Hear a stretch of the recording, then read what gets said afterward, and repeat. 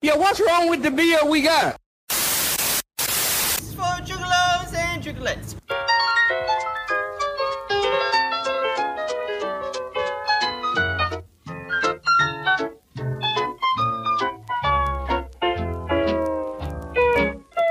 You are now listening to the Best Friends podcast in the world.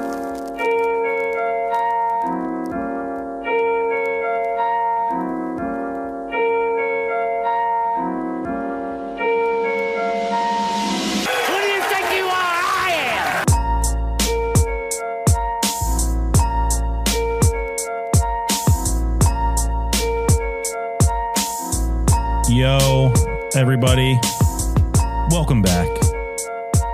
And let me just put this out there.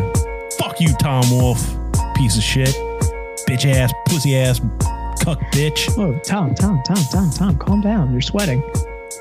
Man, our governor is a real fucking work of art, man. You know, you have 8 months, right? You have 8 months to get temporary hospitals up, to get additional hospital beds. You know, you have all that to prepare. But what's your grand plan? Oh, let's stop indoor dining. You know, it's solving COVID one day at a time. Indoor dining. Let's shut it down, boys. I didn't think it was going to be this soon. I didn't think you were going to dive in this soon. Do you want to do intros or do you want me to do I thought I was going to be with you for a second. And then you just kind of did a non-sequitur there. Like, he should have set up hospitals and aid for people, and he fucked up real bad at that. But, like, indoor dining 100% does spread COVID. And you know, I think the government should have done a lot more, but they didn't. When Stickman pre-COVID, we had 100 seats in there, and the place was packed every day we were open. Post-COVID, when we did indoor dining, we had 25 seats in there, and we never once filled the room.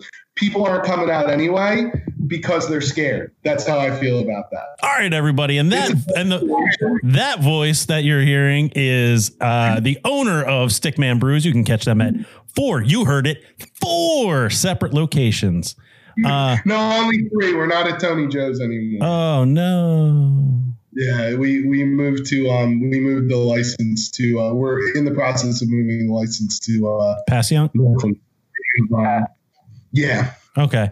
So and they 3. Have Harrisdale Brewing with Tony Joe's now. You heard it here. 3 locations. Good save, Tom. And that's Ethan Buckman. You know who I am. Blah, blah, Christmas Maximus, Beast of the East, yada, yada, yada. Who do you think you are? I am. Tom. Dan, yep. Dan, he's there. I'm here. What are you, Dan?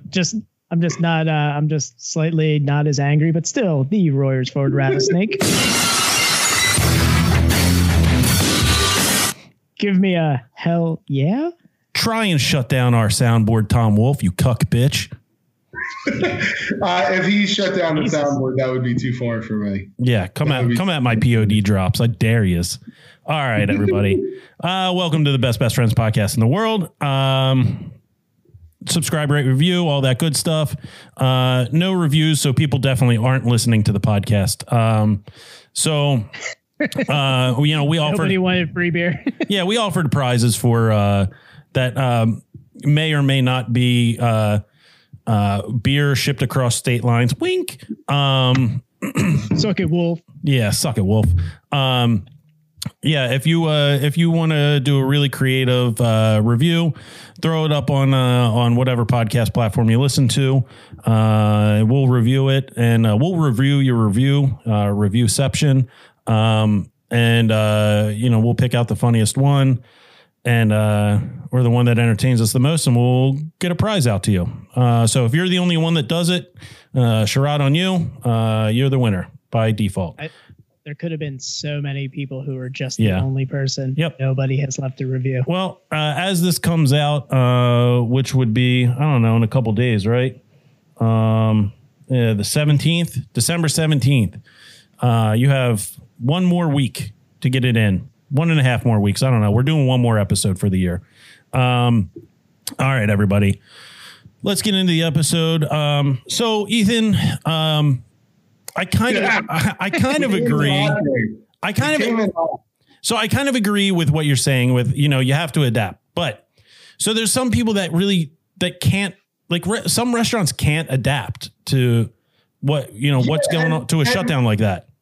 Sure. And it sucks. It's really fucking awful. The government has failed in a million ways, and I don't disagree with that. My point is that indoor dining isn't one of them, because the fact of the matter is, based on my experience at all of my locations that offered indoor dining, and we were at Tony Joe's for part of the pandemic too,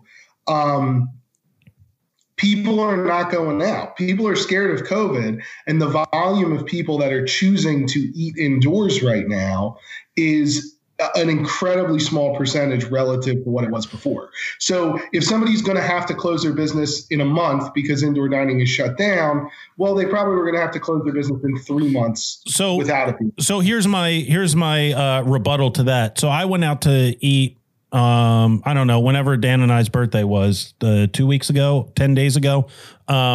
I went out to eat at our buddy's place up in Reading, Beer Wall on Penn, just opened up a new location, Beer Wall on Prince. Good timing on that one. Great plug. Yeah. Place was packed. I mean, every seat was filled. And yeah. And so here's the thing. Every seat being filled means 25% of what it was before, right? Mm-hmm. And the fact of the matter is, you can't really judge how well a restaurant is doing because it was busy when you were there, right? If I depend on my restaurant being full for 5 hours of the day in order to make my money, and you show up at dinner time and see it full, but it's full for 45 minutes for the one crowd that came to eat dinner, which is what happened at Stickman all the time, at 25% capacity, you're not really making money, man. You're just not. And maybe Reading's different. Maybe this guy's special. I don't know anybody making any fucking money right now. And it sucks. It really does suck. But the fact of the matter is, the best way we could have gotten through this was to get COVID to stop spreading. And indoor dining actually fucking spreads COVID. Just because you wear a mask when you walk in doesn't magically mean the corona goes away when you start eating with your mask off. So, like, it's, yeah, it just sucks. So the fact of the matter is, closing the dining isn't what did it. So again, a rebuttal to that is, you have restaurants out there that are 25% capacity because that's what the government mandated. And now you're taking that other 25% away. Now they're at 0% capacity. Right. And so the only place in which they should be at 100% capacity is in a universe where coronavirus isn't a real thing. Right. So right. I agree, but you can't. Why take that down to 0? And here's why not give people aid instead of encouraging them to spread here's the other thing. Why pinpoint indoor dining when now I saw pictures today? The King of Prussia Mall is fucking asses to elbows. Yeah, and they should be closed. Right. Too. But it's just this is my point, is that it's just poor execution. Churches and mosques and everything get to stay open. It's an asinine argument, man. And I don't want to sound disrespectful, but it's kind of child logic. It's like, I know that indoor dining is bad, but these other people are doing a bad thing, so I should do my bad thing also. No, the answer is all businesses should be shut down and everybody should be getting aid money. But the fact of the matter is, you're not helping businesses by not stymieing the pandemic. All you're doing when you're allowing indoor dining, when you're allowing shopping, is making coronavirus continue to spread and continue to be shitty. And it's just going to make this half-life thing that is not sustainable for anybody go on longer and longer. The real fucking thing that everybody needs to be mad about is that the government told us all to close businesses, which was the right thing to do, but did not have a goddamn dime for us to support ourselves when it happened. Oh, yeah. We all living on the same. We should have done what like a France or an England did, where they did a complete shutdown. Right. Citizens were given, I think, 80%, 75 or 80% of their pay. Businesses were supported. No, we got shut down. This has been totally fucked up from the beginning. Yeah. I'm just saying, like, the fact of the matter is indoor dining does spread coronavirus. Spreading coronavirus makes this worse for longer. And anybody who's telling you that they were making enough money on indoor dining, like, I just don't believe anybody who's saying they were making enough money. They're maybe making enough money on indoor dining to, like, limp along to hope that something else happened in the next couple of weeks, but they weren't making enough money on indoor dining to support their business. I just there's no way I could see anybody really doing that. We're at 25% capacity and people aren't coming out. Yeah, I mean, so, like, I just think that it was it just seems like to have them pinpointed was just a weird thing. And especially now that you said, like, you can say outdoor dining is okay. And people are now in tents. So they're indoors, but they're outdoors. It's bullshit too. Like, it's all bullshit. I mean, the problem is, right, it's like, I understand the frustration, but you're mad at the wrong thing, right? The thing to be mad at is that they are still, like, they're being allowed to, like, skirt the indoor dining rules if they're rich by buying, like, if you're Salamanca, you can just buy a bunch of yurts and pretend that that's not the same as indoor dining, right? Like, that's the kind of shit is bullshit. The mall being open is absolute bullshit. Yeah. But, like, that doesn't mean that indoor dining should also go on, right? Like, they should all be shut down. I completely agree. It should be.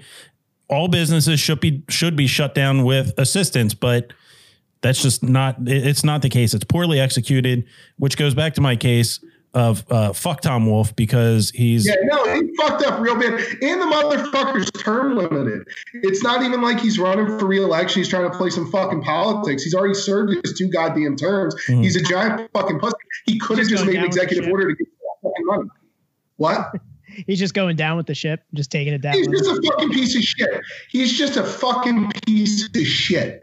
I'm just particularly sensitive about the indoor dining thing because some customers have been such fucking dicks, like, about us not breaking the law.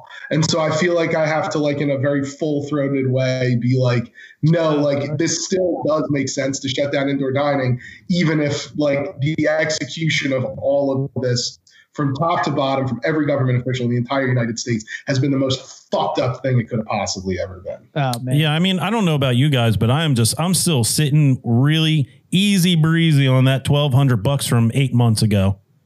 Yeah, it's been helping. I bought a house during this. Ooh.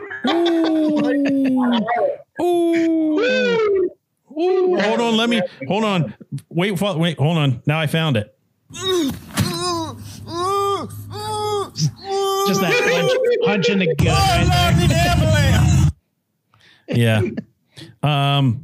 Yeah, that's a rough go.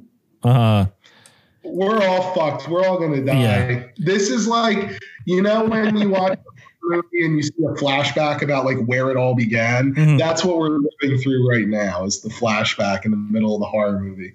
God, I missed your sunny disposition, Ethan.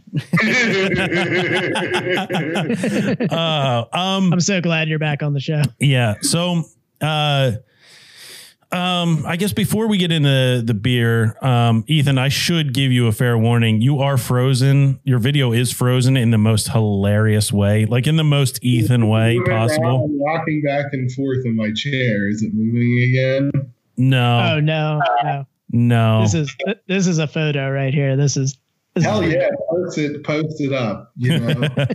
All right. So let's crack a beer and ease these tensions a little bit, and then we'll thank you. Yeah, then we can yell some more, because I think this is going to be the I don't feel tense. No. I mean, a little, sure. But yeah, no. Yeah. Yeah, I mean, I feel like this is going to be about an hour and a half of Ethan and I yelling and Dan going, "Hey guys, I'm here." I like to guys, this beer is really good. Guys, cookie swap, huh? So yeah, like ginger snaps. So we got sweet souls in here. All right. So our first beer is surprise, surprise. We're going to do Stickman beer. How about that? we are going to do the Great Stickman Cookie Swap, the Ginger Snap edition. Yeah. So First one. yes. So Dan, First of many, I hope. yeah. Dan, you want to tell us a little bit about our beer here? Of course. And I'm hoping that I can tell you about the beer and we have the Great British Bake Off music playing. Nope. Maybe not. Nope. We didn't get it. Okay. Nope. I love the description of this beer though. We may not have made this in a tent in the British countryside, but we still think it's quite scrumptious. Actually, they say was it scrummy? I think it's a little Scrummy. bit of Scrummy. Yeah, scrummy. Presenting our newest series, the Great Stickman Cookie Swap. I know scrum. And the first time I heard it, I went, what? Excuse me? All right. Presenting our newest series, the Great Stickman Cookie Swap, kicking off just in time for the winter holidays with our ginger snap version. We've created a brown ale base and spiced it up with a delightful recipe of molasses, dark brown sugar, ginger, cinnamon, cloves, and a whole bunch of ginger snap cookies. I bear witness to that. I saw them when I was there. Yeah, Star Baker for this one. This is you definitely got Star Baker and perhaps Showstopper for this one, Ethan. Oh, fuck. Dan, you forgot one important part of that. Did I see contains? Oh, you spelled it wrong. Yeah. Did you spell it wrong? Yeah. Oh, yeah. I've been a little sleep deprived for the past, I don't know, week and a half. I don't know. Last week and a half to 10 years, I've been sleep deprived. So does that say contains lactose? It contains arachidose. Oh, okay. I thought we didn't put lactose in this. Oh no, we did put a little in. I'm actually shocked by this because of how easy it was to drink. 8.9% alcohol by volume. Oh yeah. It's a high ABV. Yeah. I did not tell my wife that, and she's been kicking these back. I should probably warn her. She knows by now. I mean, she knows. If she doesn't, we might have to have a talk and maybe a couple meetings. Yeah. 4.03 on Untapped. You know, he's in the 4.0 gang here. Not that any of that matters at all, but you know, good for you hitting that 4. What's that? Look, Ethan's got a hype beer. It matters deeply to me. Yes, because ratings and reviews on Untapped are so, you know, they're done by scholarly people that know what they're talking about. One of my favorite reviews recently was, "I hate lactose. It would have been better with milk sugar." It was a real review. Wait, on one of your beers? Yeah. Which one? I don't even remember. I flew into blind rage. I have to go find that. Ethan just buys burners so he can throw them across the room. Yeah, pretty much. I'm just like, ah! But if you want to know what beers we're drinking and you can look them up and see Ethan's glorious 4.03 on this, you can follow us on Untapped at Best Best Friends Pod. That's at Best Best Friends POD. Very good. Best Friends Pod. All right. So, Ethan, is this I had a hard time with this last night. Is this an American brown ale or an English brown ale? I don't fucking know. I guess it would be an American brown ale, right? Like the base is like not anything that places like Untapped really have a good style designation for. It's kind of like a double brown, but it's like sweeter than what a double brown really should be. It's just like a high alcohol dark beer that we made specifically. It's like a vessel for cookies. Okay, fair enough. Yeah, I like that. A vessel for cookies. Daniel, you want to crack these things? Hold on. Right after I put this potential episode name in. All right. All right. And was it vessel for ready? Cookies? Yep. All right. 1, 2, 3. There we go. Beautiful. Oh my God. Smells like a ginger snap. I actually bought a box of them because of this beer. You know, ginger snap is one of those cookies where I don't like them, but I will eat them every year when they're, eventually just sitting out on a table. Yeah, they're just so ubiquitous. You can't get rid of them. It's I like usually get at least a box a season, like when it starts getting cold out. It's like those the Italian cookies. What are the the big like waffle Italian cookies? What are they called? Panzellas? Oh, Perels or Pizzelles. Pizzelles. Yeah. Yeah, there's nothing to them, but I'll throw back like 6 to, I don't know, 25 of those. And I don't even enjoy them. I'll eat as many as are put in front of me. All right. Let's Dan, Sancha. Cheers, guys. Cheers.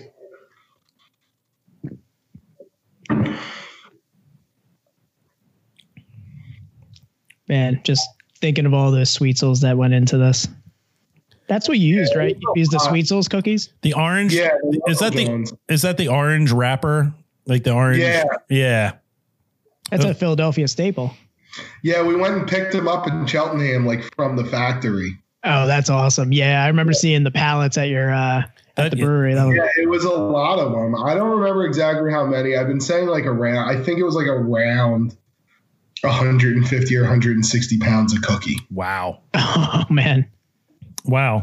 It comes through. That's a 25-year-old Dan right there. Yeah.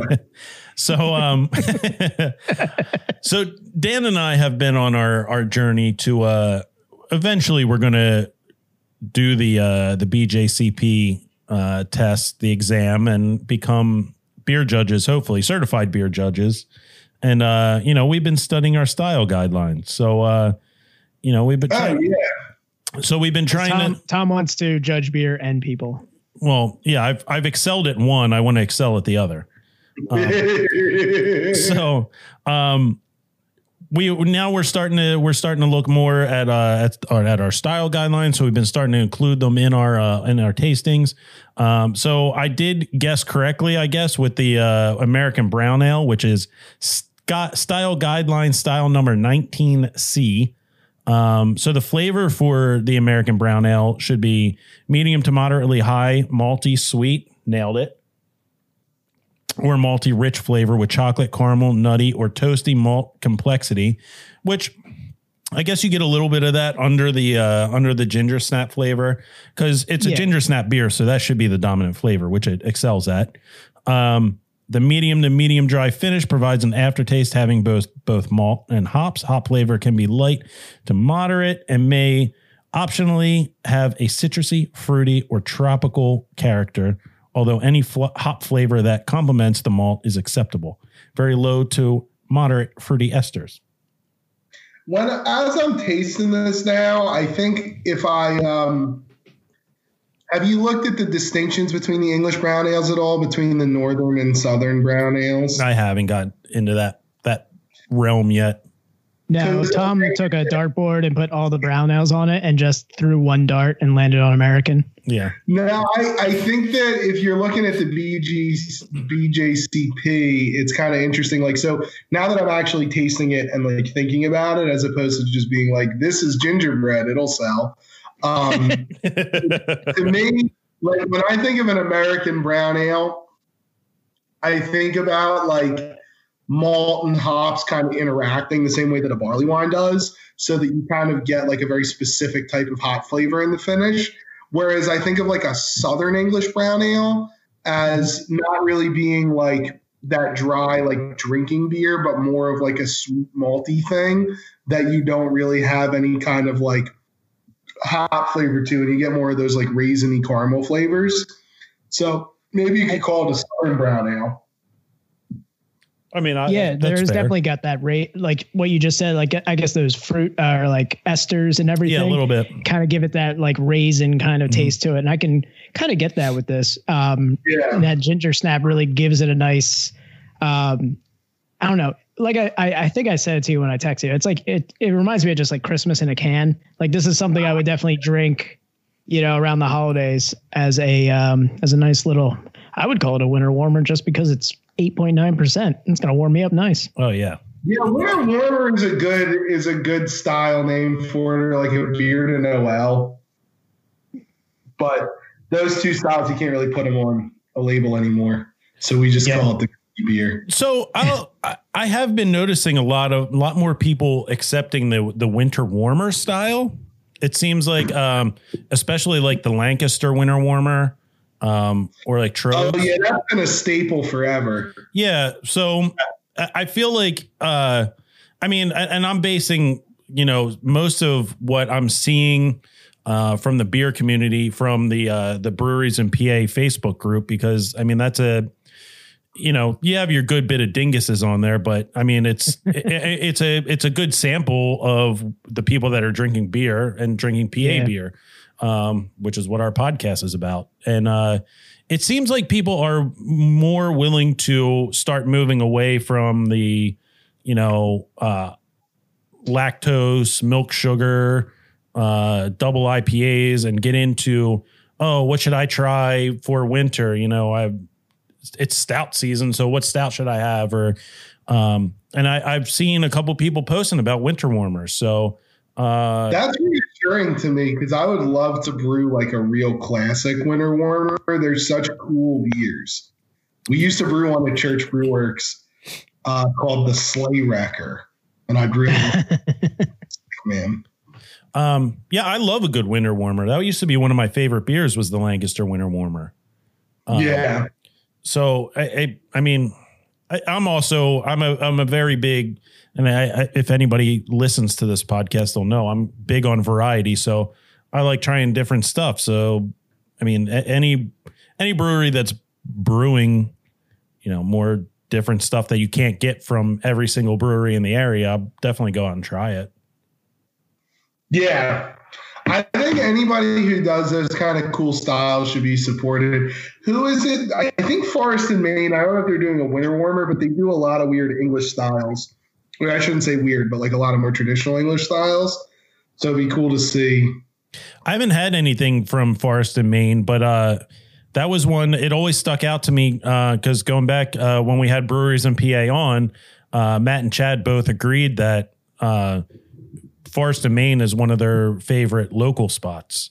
Oh yeah, you should check them. You haven't had any of their beer. You should check them out, man. They're really, really good. Some of their farmhouse stuff is like up there with the best I've ever had. It's like really very cool. Yeah. Yeah, they're and their on the list. Ale stuff is also great. All right. Well, so did you hop this at all? I mean, in like the most minimal way. Like we put some hops in at the beginning of the boil just to like balance it a little bit, but like almost nothing.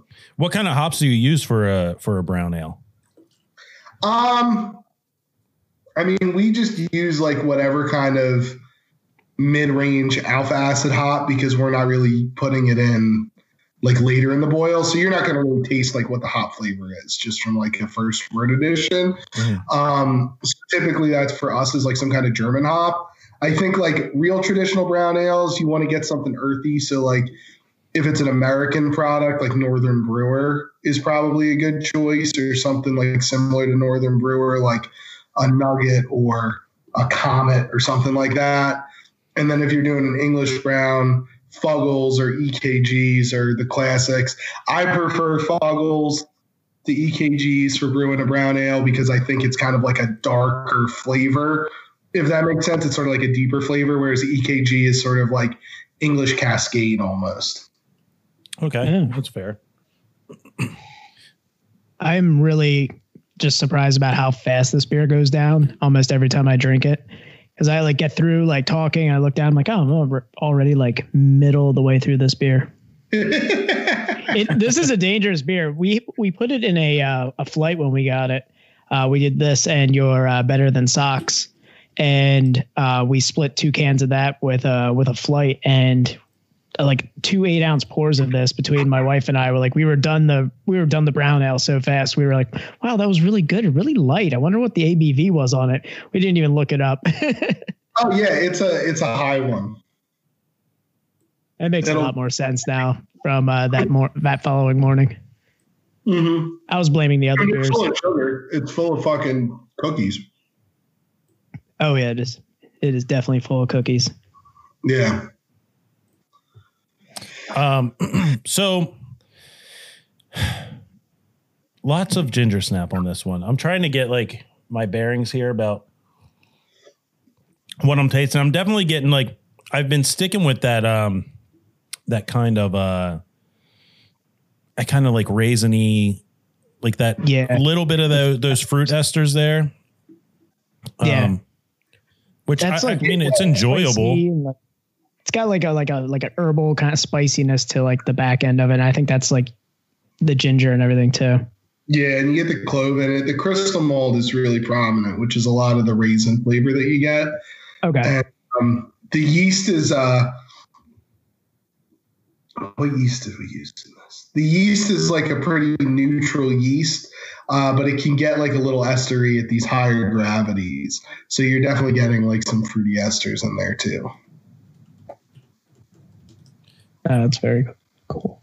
Yeah, I'm really enjoying it. So tell us about you teamed up with one of our past guests and Jonathan from Stolen Sun to do your Hanukkah beer. Oh yeah, man. So this is the second year of doing it. It's just a no boil IPA. The only thing that really makes it specifically Hanukkah is that the two Jewish guys brew it together for Hanukkah. There's not like a unique ingredient that makes it like Hanukkah specific, but yeah, it's a fun project. I really like working with those guys. John is an awesome dude. The brewer, Chris, she's really an exceptional brewer, so she's fun to work with too. Will and Brendan really like the Stolen Sun guys as well. So yeah, what are the benefits of the no boil process with IPA? You don't get any bitterness at all from the hops. Like you really don't extract too many alpha acids. So it just gives it a different texture. It gives it a different mouthfeel. The fermentation character, I feel like is different because when you boil, you coagulate proteins and they drop out of solution. So I mean, I'm not actually a microbiologist, but I feel like the presence of more protein in the wort gets like a more vigorous fermentation. I feel like you get like a little nicer head retention from it. All around, I think it's a really cool process.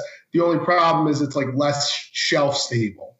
So doing it as a collab where we both split the batch and then we can sell it out around the holidays is really good because I feel like those no boil IPAs turn into like that snow globy thing you see sometimes from hazy beers that sit too long.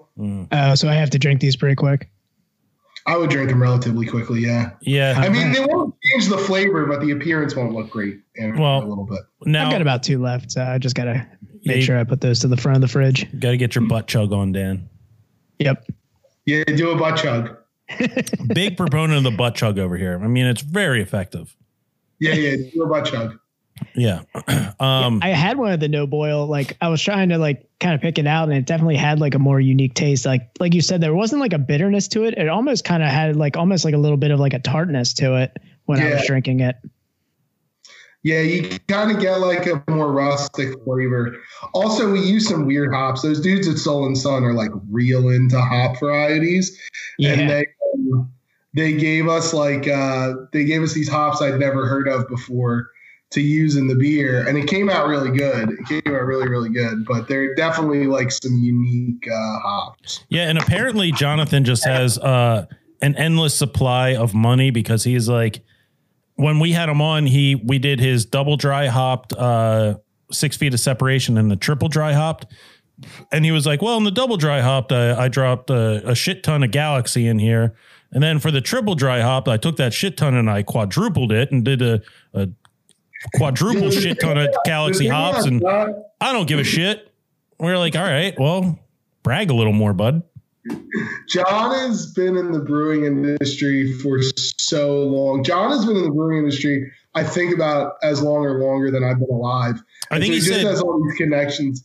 I think he said like 94 or 96, somewhere around there is when he got in. He's been brewing since grunge. Yeah. And so he just knows so many people. So like he's not paying the price that I would be paying for Galaxy because there's like somebody that's telling him when it's hitting the market and like letting him get it at the normal price. You know what I mean? Yeah. He's getting hooked up.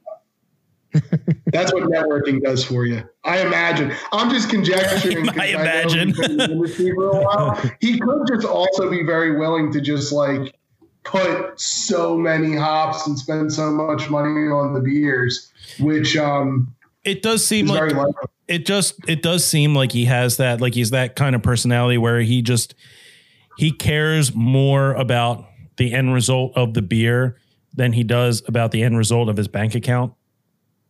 Oh yeah, I mean that's not necessarily how I feel, but he gets a little more concerned about the end product. I want to make money on my shit. I mean, you're a businessman. He does well too. Yeah, I mean, he definitely promotes it. Like you said, we did the double dry hop versus triple dry hop experiment on this podcast, and then it was like a month later, he was doing the same thing on another podcast. Like he really, like the guy can market. So he he is concerned about the end result, but I think the way he markets his beer from like start to finish, he's like, let's do a double and a triple dry hop. And I'm going to get that all over the place on every medium. But also, we're going to do one of my coffee beers so I can talk about my coffee roasting and you can come in and buy my coffee. Oh, yeah. He was like the best marketable like video we ever had, too. As soon as we turned the video on, he was surrounded by his like merchandise. Oh, yeah. He's a smart, savvy dude, man. He knows exactly what he's doing. And if he's joking aside, if he's putting that much Galaxy in there, he knows what he's doing with it.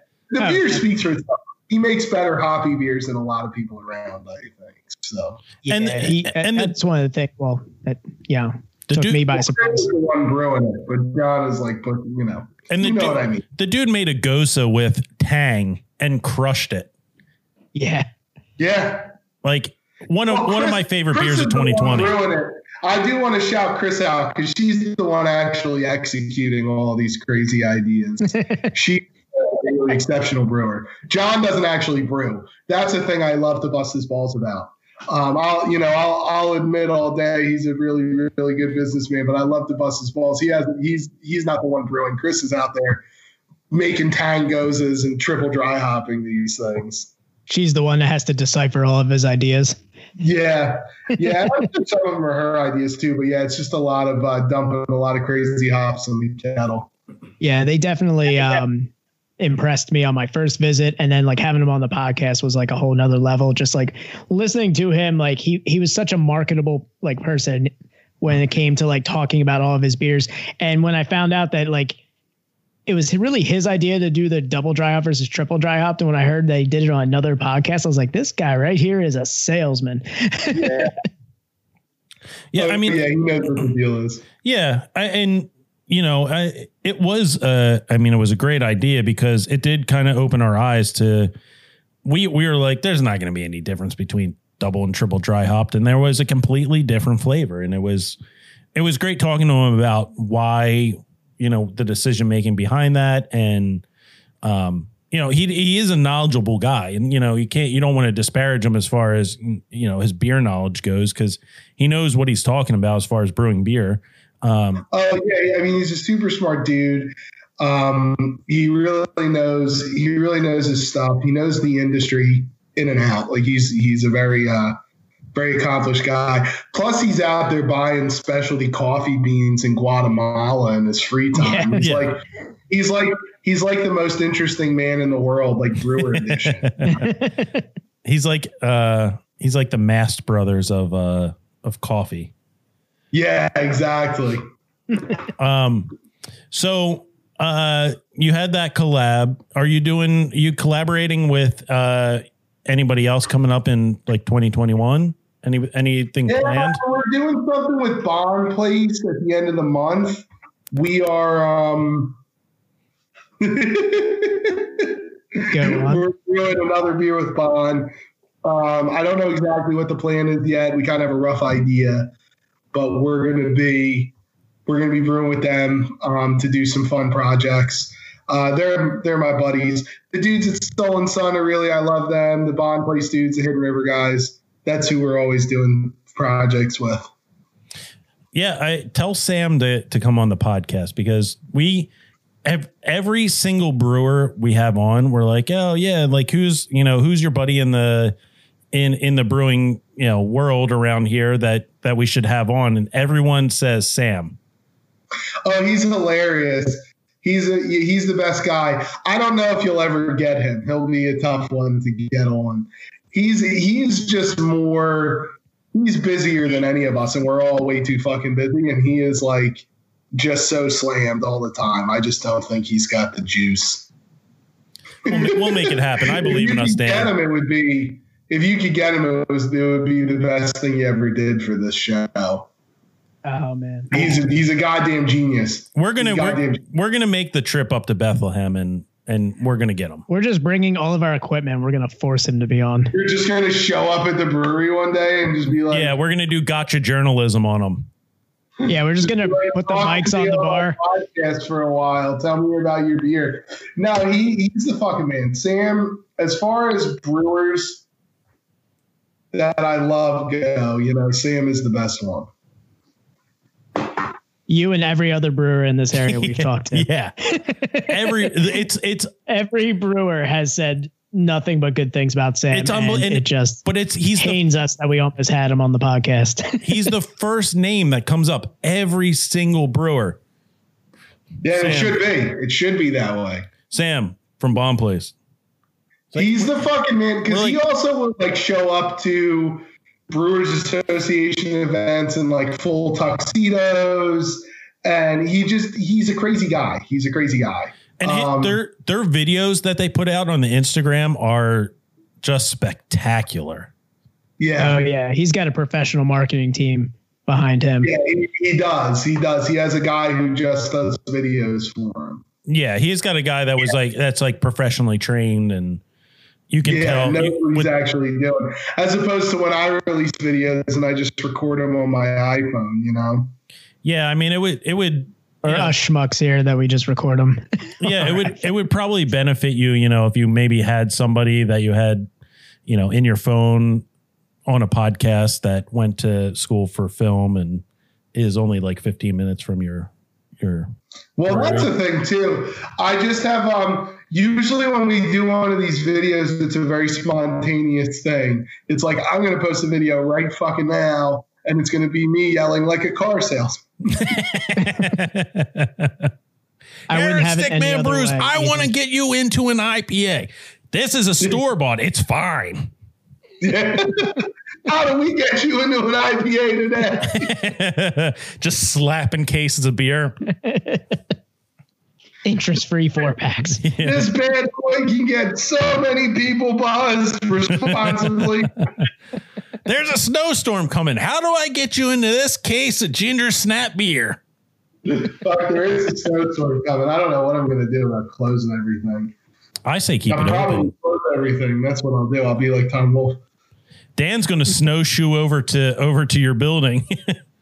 He's going to be banging on the door. Ethan! Oh, yeah. I'm driving up there real early tomorrow. I'm going to try and get a full canning run done before I have to close the place down. Dan's going to be banging on the door like Achilles in Troy. Yeah. I'm going to be like, Hector! Give me low fills.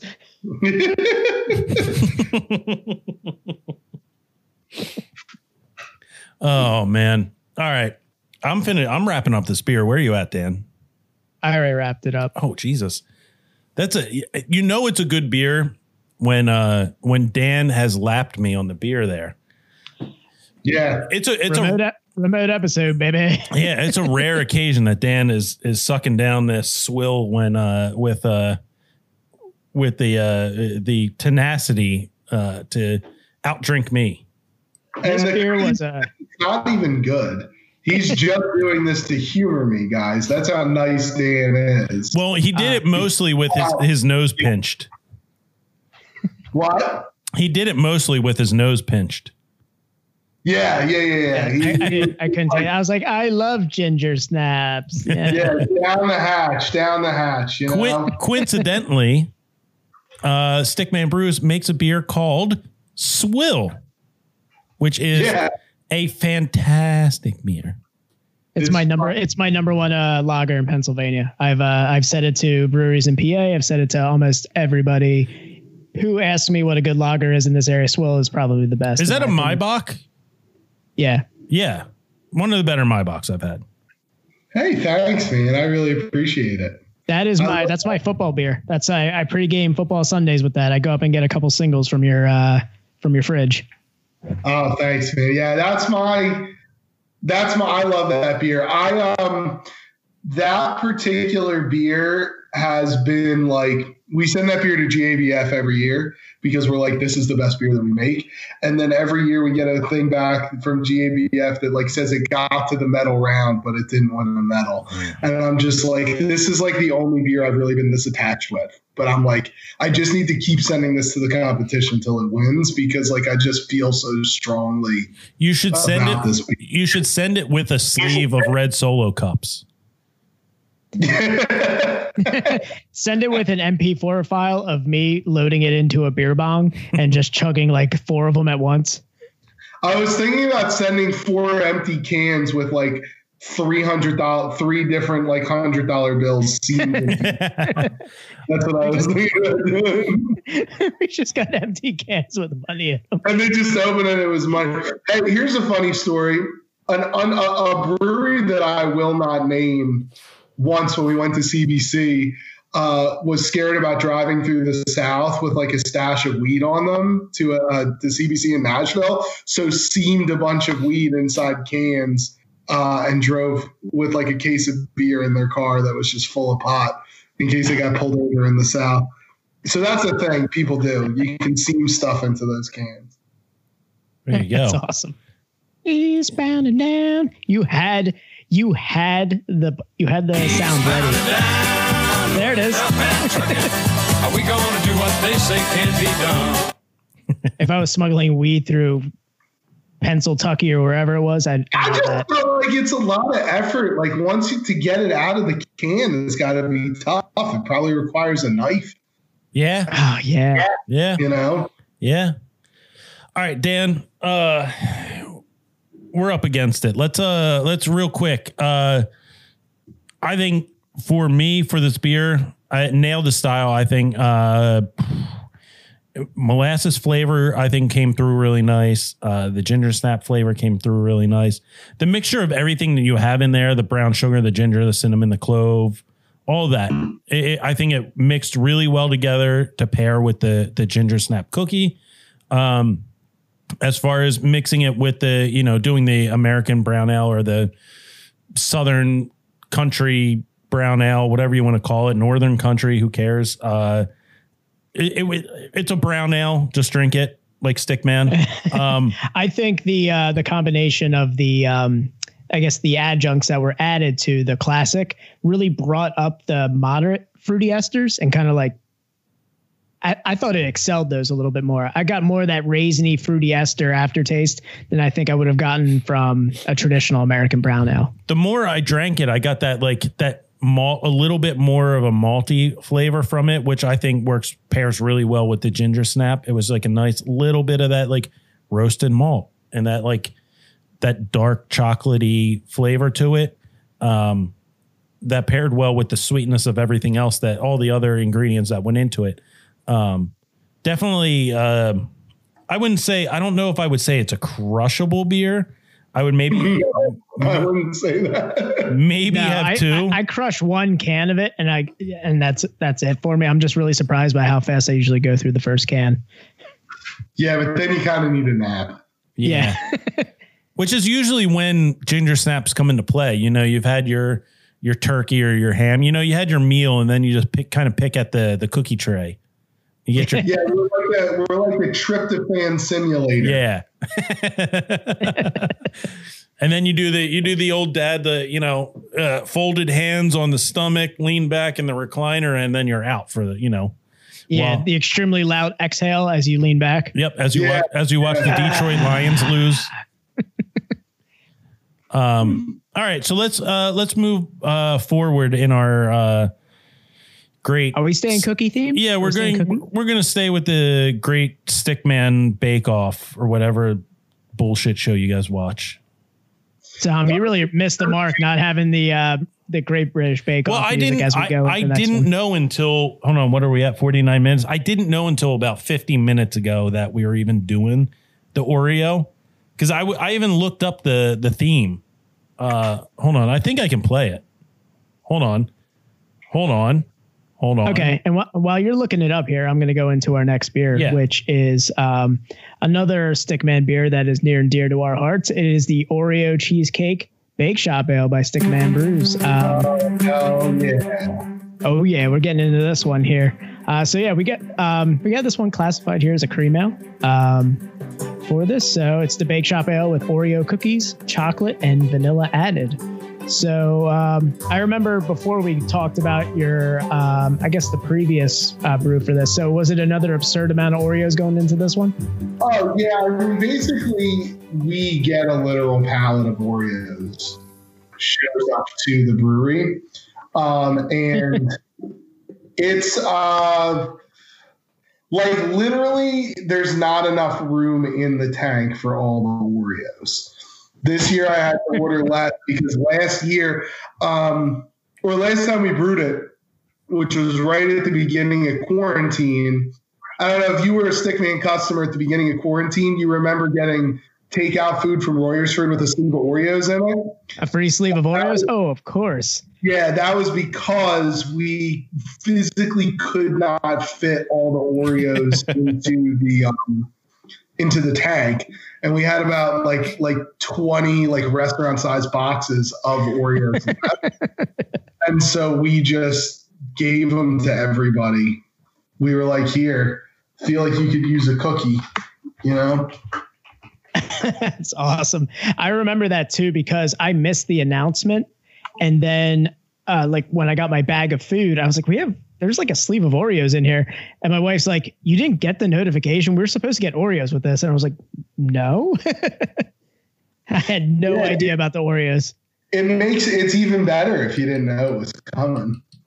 Dude, I'm having so much fun with your frozen face on this here. Is it still frozen? Yeah, for sure. It's just been frozen the whole time? Yeah, I've been just taking pictures of myself looking like I'm pouring beer into your mouth. I don't know if you've checked the group chat, guys, but sorry, I've been filling it up. I'll look at it. Can you guys hear the Great British Bake Off? I can hear it now. Music under. So we're gonna play this under. I have an hour of this music, so I've got it keyed up. Okay. It's the most soothing music on the face of the fucking earth. Yeah, let's pour this beer and we'll talk about how much more soothing British baking shows are than normal ones here. All right, let's go. 1, 2, 3. And I don't actually have the Oreo beer with me. Oh, that bubbled. Oh, it's okay. Uh-oh. I honestly, you've been frozen for so long. I pretty much have been just assuming you've been doing bong rips and drinking Miller High Life the entire time. You know that's all I like to do. Just rip bongs and I only make assumptions here. I was recent. Well, it is. I'm telling you live on. You heard it here, not first, but again, the only real beer I drink in my house. The only beer I really drink in my house is Miller High Life. It's a champagne of beer. Yeah, and the only thing I really do is rip fucking fat bongs, bro. Just so I don't know if bingers and High Life. Have you seen the champagne bottles filled with High Life that they have at like Giant? Yeah, I have. What a delight that is. I'm assuming I'm only guessing that is going to be part of my Christmas gift next week on our Christmas episode. It's going to be a champagne bottle filled with Miller High Life. Well, now that he said it, I have to go now that he said it, I have to go to Giant now and get one. Which is really, could you ask for a better Christmas present? I don't think you could. I think you'd be really ungrateful if you did. I really hope that happens, and I hope that it's like it has that like nice cork at the top, so I could take a knife and just Sya. Oh, like saber it? Yeah, dude. Yeah. Oh, yeah. I just the really second want to present be was a saber. Yeah, I want to be real theatrical about it. The first box he opens is a saber. The second box is a High Life bottle for him to open with it. All right, Dan. All right, so I talked about I have a beginning of COVID bake shop, and I'm getting snow globy. I don't know if you guys can see it. A little globy. That you are. Yeah, I got it's a pulpy orange juice. But guess what? As I mentioned before we started recording, if I die, I die. You know, honestly, I welcome it at this point. To be honest, this is one of the best. This is one of the best smelling beers I've ever had. Just come up to my nose. It's like a Yankee Candle. It's like if I wanted a Yankee Candle that smelled like Oreos, this would be it. Are we gonna cheers? Are you sipping already? Sancha. Cheers, buddy. I'm trying to figure out if the sea monkeys in my drink are going to be safe to drink. Yeah, there's nothing that'll hurt you in there. It's just it's just like protein coagulation, really. You know, that made me feel a lot better because I just took a big helping gulp. Good. There's nothing Tom likes more than taking protein coagulation down the throat.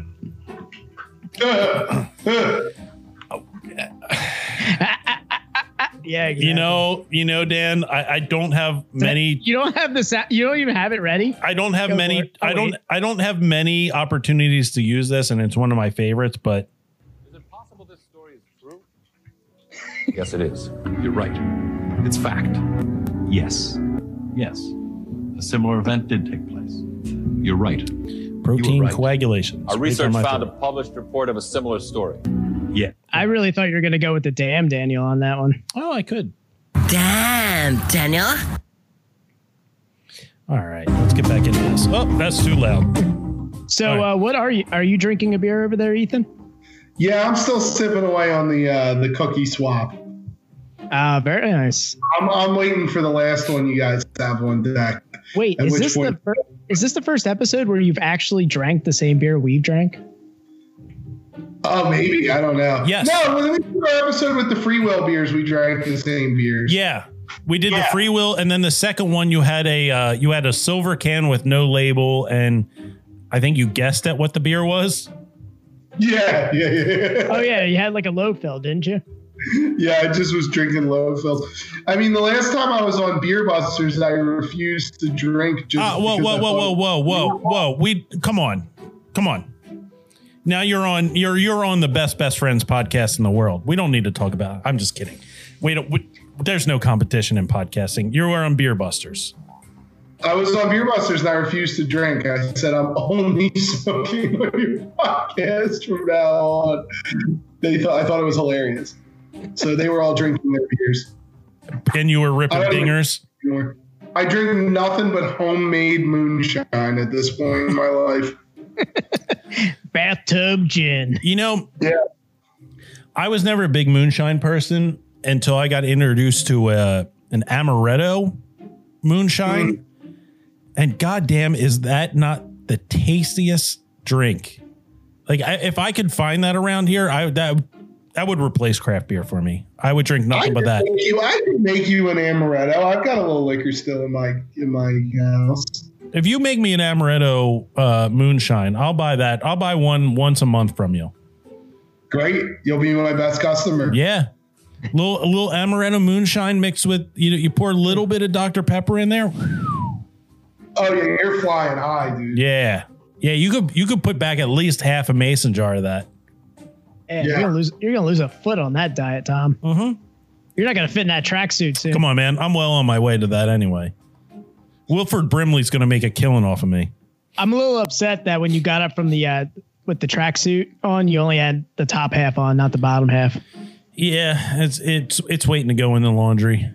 I'm a little bit. Yeah, you're not going full Czech Republic on us over here. Which I usually do, but not this week. They got a little Eastern Bloc. We got an Eastern Blocker over here. Yeah. Do you also squat while you smoke cigarettes? Yeah. Yeah. Nostrovia. This isn't tasting that bad for, I'm still getting the Oreo coming through, but yeah, honestly, I think what you're seeing floating in there is like non-dissolved Oreo cream. it could be. I mean, I don't really, I don't care at this point, man. That's kind of like the marshmallows in your favorite cereal that just come to the top and you're like, yay. Yeah, that's Hard Stars horseshoes. It's starting to look like it's settling on the bottom. It's starting to look like that undissolved fish food. So this beer for me, it's kind of an experience, both like just the scent of it and just every sip. You've nailed just grasping the Oreo without, like, a lot of people do the Oreo with like a stout and you get like the maltiness and like the kind of coffee flavors with like a darker beer. This is just purely Oreo. This taste here is just Oreo. That's it. Because you chose a cream ale, which really just has just such a light kind of flavor to it. Yeah, and I just wanted to, sometimes we brew these beers kind of like, I want to show people with our brewing sometimes, like challenge kind of people's perspectives about beer a little bit, because I wanted to show people with this beer that like flavor and color are not necessarily connected in beer, right? Because you get a big, strong chocolatey taste. Like what you don't get is something that tastes like what you think that beer would taste like if you saw it in a glass, And I remember when, so it's a perfect example of something I've been saying over the past couple weeks. This came out at the beginning of our podcast. I remember getting this. This is one of the beers that like I saw it on Instagram and I was like, holy shit, I got to go get this. And I remember thinking like, oh man. And when I poured it out and I read about it, I was like, oh, it's a cream ale. It's like, man, they should have done a stout. And then I tasted it and I was like, oh man, no, this is nailed it. It was nice and crispy and light and still had the Oreo flavor really come through. And I feel like that's like something that, like what you're saying is people need to realize is just because, you associate like Oreo with stout doesn't mean that it won't work with other types of beer. Yeah. And that's the thing I think is what is fun about brewing and what I kind of want people to see sometimes with the stuff that we do is it's like, if you give brewers room to be creative and you're receptive to what people are trying to do, you'll usually end up with stuff you really like. But we had to brew this beer 2 or 3 times before it really took off because people were, they were basically just like confused that it wasn't a stout. But then once we finally brewed it with the crazy label and everything like that, that's when it really hit, Yeah, because this is as far as like Stickman hype beers go, I would put this up there because it seems like once you drop this, it's like everybody's posting about it. This is a hype beer for Stickman. This is our hype beer. Yeah. And when I first had this, as of right now, until you change the double deuce back to normal, and then people are going to be hyped about that again. Yeah, we got a new batch of that coming. We got a batch of Big Willie and a batch of Sensible Portions and all of the those beers coming back with the old yeast and the old haze juice soon. So people freak out about that. All right, we only have 45 minutes left, so we can't Sorry, we can't get into that. Bring that up. I was like, man, I'm going to touch a vein with both of you, and I can't wait to hear what's going to happen. I'm just a guy who's back here just enjoying his beer, waiting for you guys to get into it. It's just Ethan posting about things that are wrong. And then I see those posts, those stories, and then I start shaking with anger. And then I'm like, I appreciate it. You're my best internet ally. Nobody backs me up about how annoying these people are more than you do. And I love it. I greatly appreciate it. I'm the living embodiment of that like gif of Michael Jackson eating popcorn when that shit happens. I just like sit back and I'm just like, yeah. Normally I'm a mild-mannered gentleman, going about my day. Dan, in the sense of like, I'm not triggered by most things going on my day to day. But then I see a Stickman post pop up about, emailing brewers because the haze isn't right. And then my eyes start twitching. I'm like, God damn it. And then I have to get on my. Actually, I'll tell you one benefit of the pandemic is people are really trying to support small business. And a lot of people are becoming more receptive to what me and some other brewers have been saying about this stuff. So I've got a couple people in my DMs recently who are like, hey, like, tell me why you hate Untappd so much. And then I tell them, and then instead of them just being like, stop telling me what to do, they're like, oh, man, thanks. I never thought of it like that before. So I'm heartened that like enough brewers are just like making fun of people that like maybe people will kind of fuck down a little bit. But and that's for me. I feel like I try for the most part I do try and stay calm. Like with like you see people that are like, if it's not hazy, it ain't for me. It's like I try and tell people like haze. It doesn't really like you taste hops. You don't taste haze. Yeah. If you had this, and I get on like this thing on Facebook, we're like, "Yo, Tom's on a tear on the Brews and PA Facebook again." He's telling people because you get dumb people in there, and it's like, man, I wish they brought the haze back, and it's like haze doesn't add anything other than you're able to take pictures for the Grom. Exactly. Tom comes in there like shaking his finger at people, and like my wife and I are just like, "Oh, let's see how this pans out." But it's like. It's just I just try and get that across to people. It's like you can like double IPAs, you can like Imperials, you can whatever. But if they brew it with a clarity to it, it probably tastes the same as it does extra hazy, unless they're adding like lactose or milk sugar, or what lactose, milk sugar, same fucking thing. But unless they're adding that kind of stuff, you're tasting hops. I mean, that's really the whole point of double IPAs is just extra hops and shit. So what you like as a hoppy beer, you don't like a hazy beer. And honestly, the big thing too is it's just like, these these clear IPAs.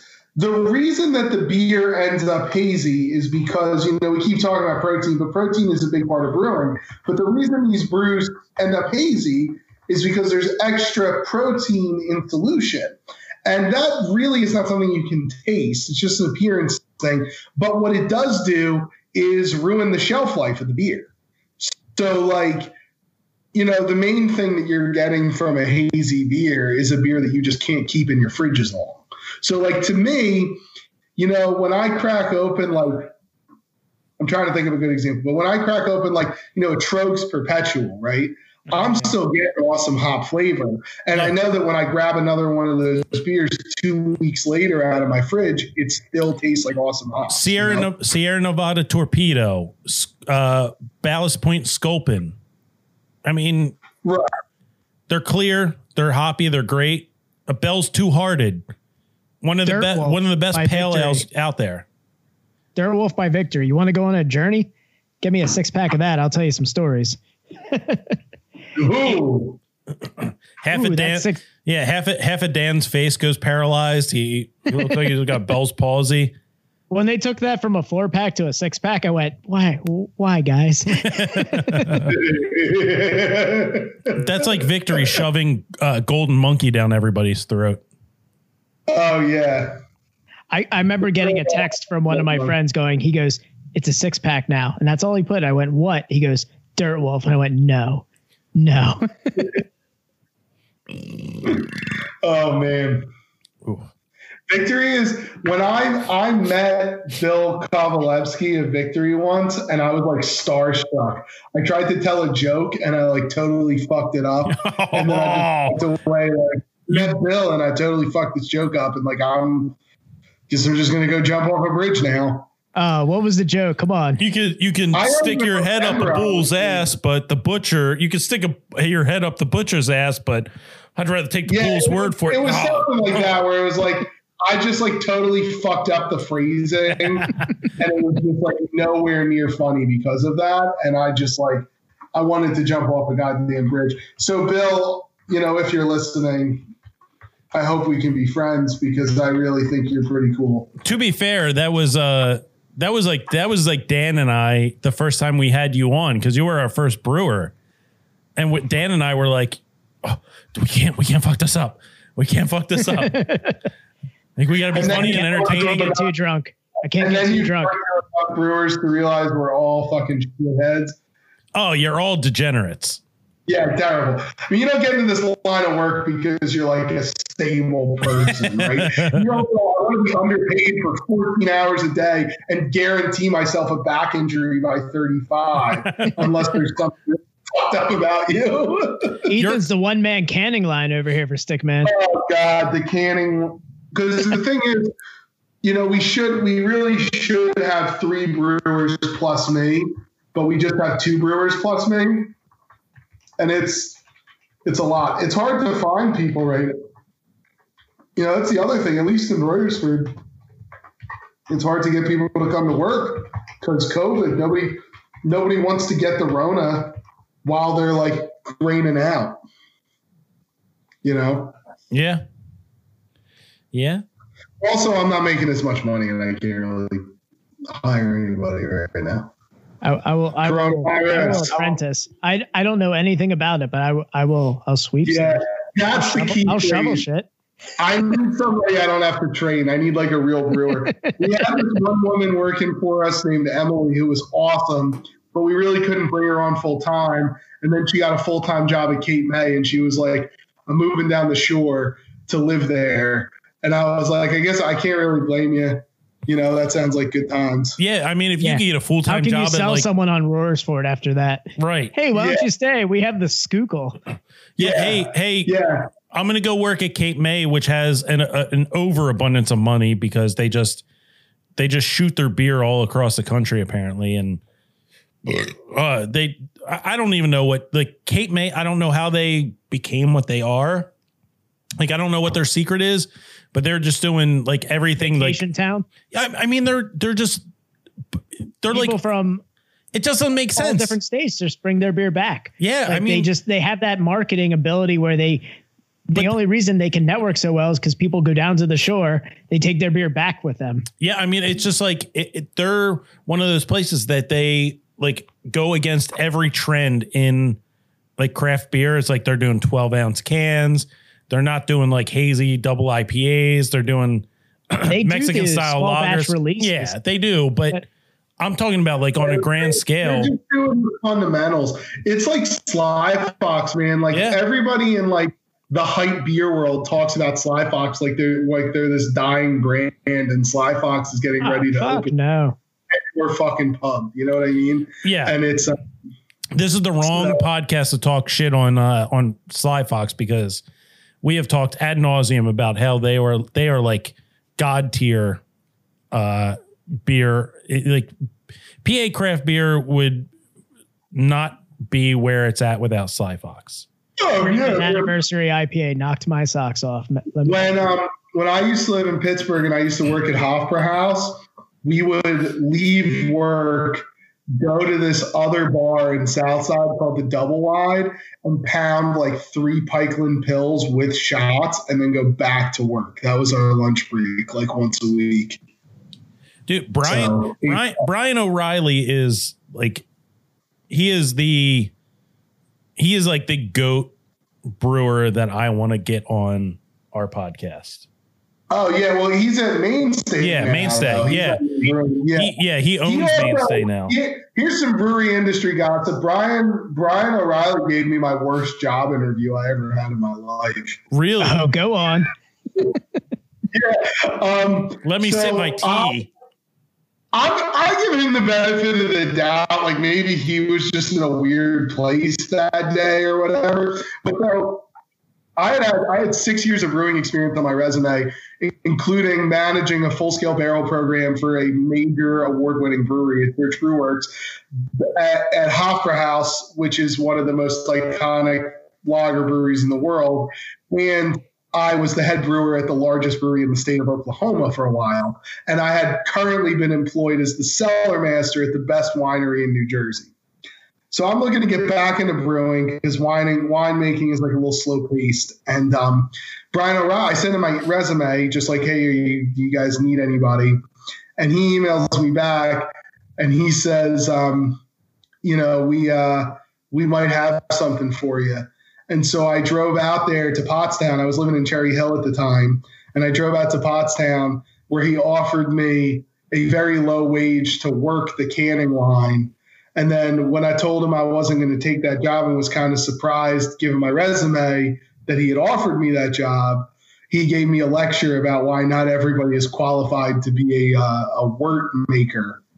To which I said, yeah, but I am. Like I am qualified to do that job per my resume. So like I don't really know. This is the only experience I've ever had with him, but it was like the weirdest job interview I ever had. Per my resume. How many times did you say per my resume during that talk? Yeah, the one time I think I was just kind of like I showed up and he asked me a couple like normal job interview questions, and then he was like, the job is like $9 an hour to help work on the canning line. And I was like $9 an hour, man. Like I've been doing this for years. I'm in like management. Like I can't do $9 an hour. And also like, I'm not just going to be like a packaging guy. That's an entry level job.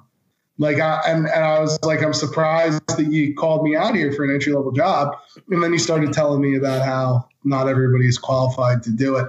So that was my weird experience with Brian O'Reilly. I mean, could it be that he was like, he didn't want somebody with that kind of experience stepping in?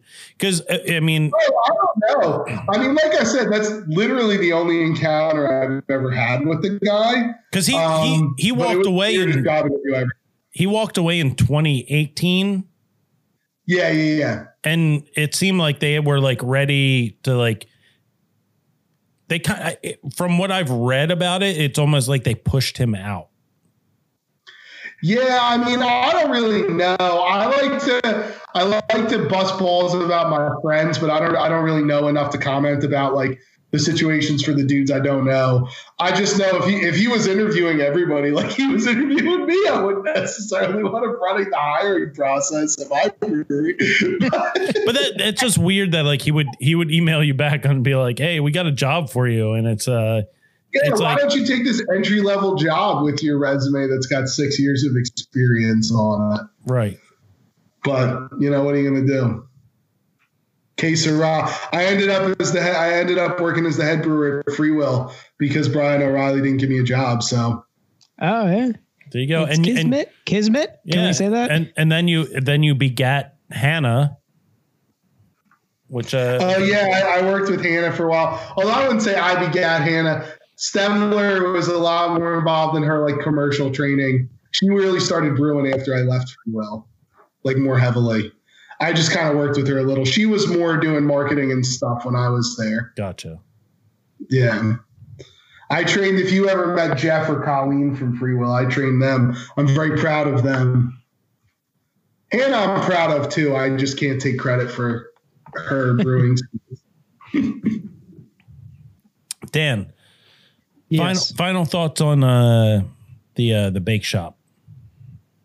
So the bake shop, like I said from the beginning, was a huge surprise for me as a cream ale because of there is a stigma about cookies being kind of in darker beers and things like that. When you did Oreo in a cream ale, you nailed just the essence of Oreo, and it's like in its purest form in a beer because you put it in a cream ale, which is a light, low hop bitterness kind of beer. So the cookie really just shows through on it, and it's perfect for me. I love it. I love every drop of that beer. I'm so glad I got to get a can of it for this. Thanks, man. I appreciate that.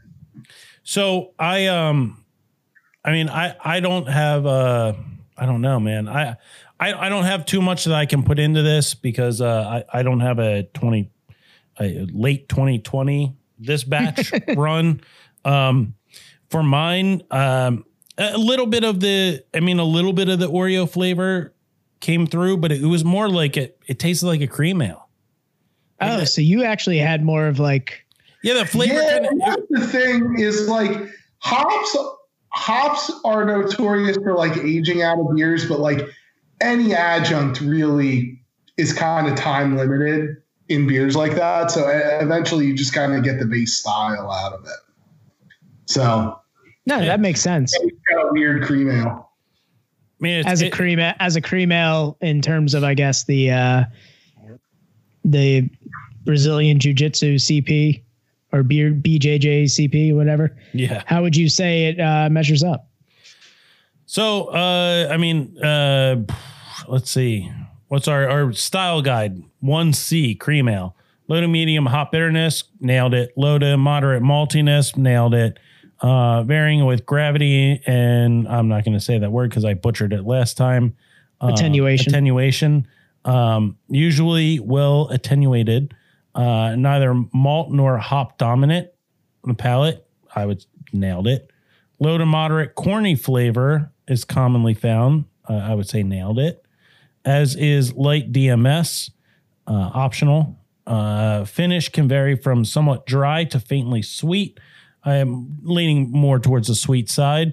Definitely. Low fruit esters are optional. I mean, it's very low. Very low. Little to no, really, with this. Low to medium, low hop flavor. No hops coming through on that, really. Nope.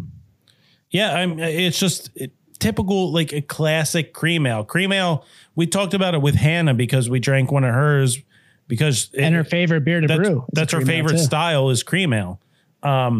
Yeah. Cream ale is just like a classic style. It's like what our dads drank back in, or our dads drank back in like the 70s. It's like she let us into some inside baseball that was like Bucks County's like beer to grab. Like there's so many of those breweries out there. People are like, we want cream ale. Yeah. Yeah.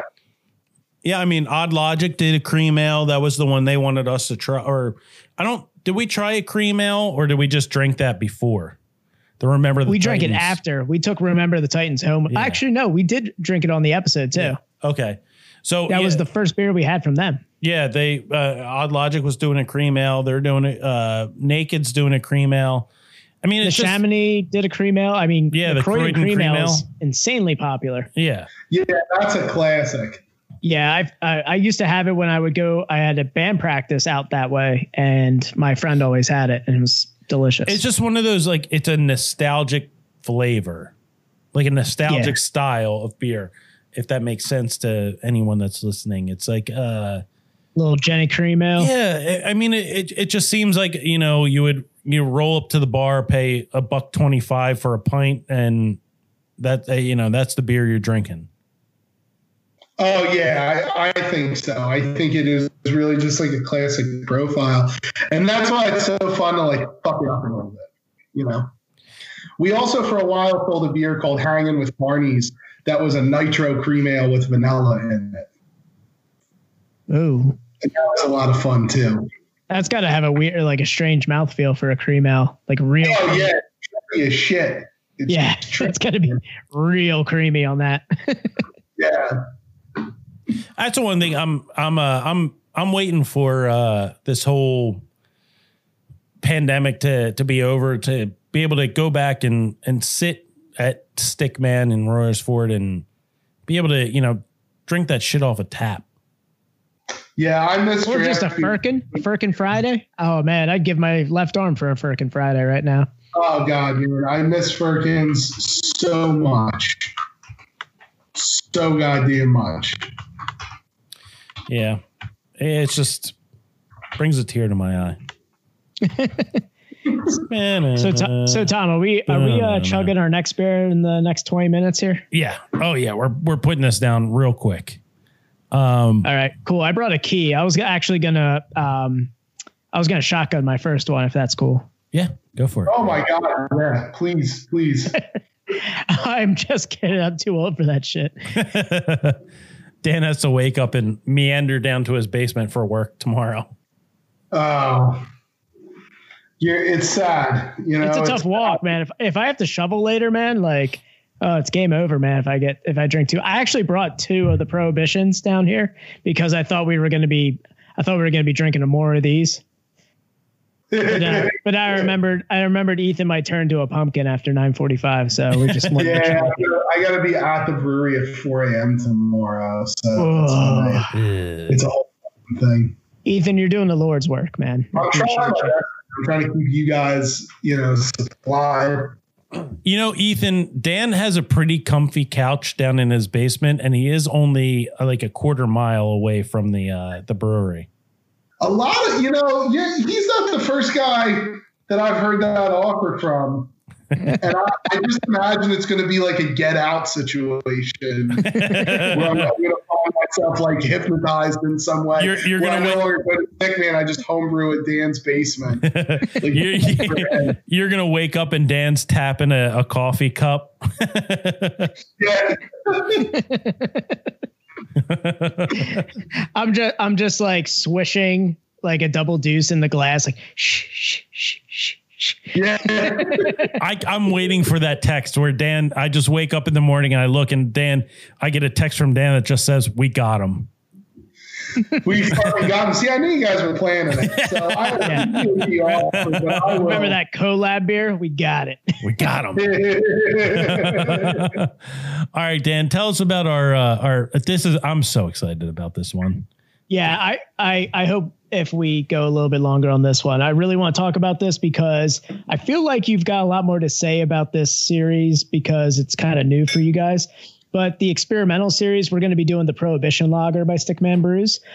This is an American lager. This beer I have nothing but good things to say about. I can't wait till we dive in. But the pre-Prohibition Lager is the precursor to the classic American lager. Pre-Prohibition lagers have a more pronounced grain flavor with a bigger body, slightly elevated hop character, and longer finish. In our take on the style, this brew has got all the hallmarks of that slightly elevated, bright, noble hop character. It's full-bodied with a more pronounced toasted malt flavor, and it's got that classic longer finish. If lagers are your thing, we definitely recommend you give this one a try.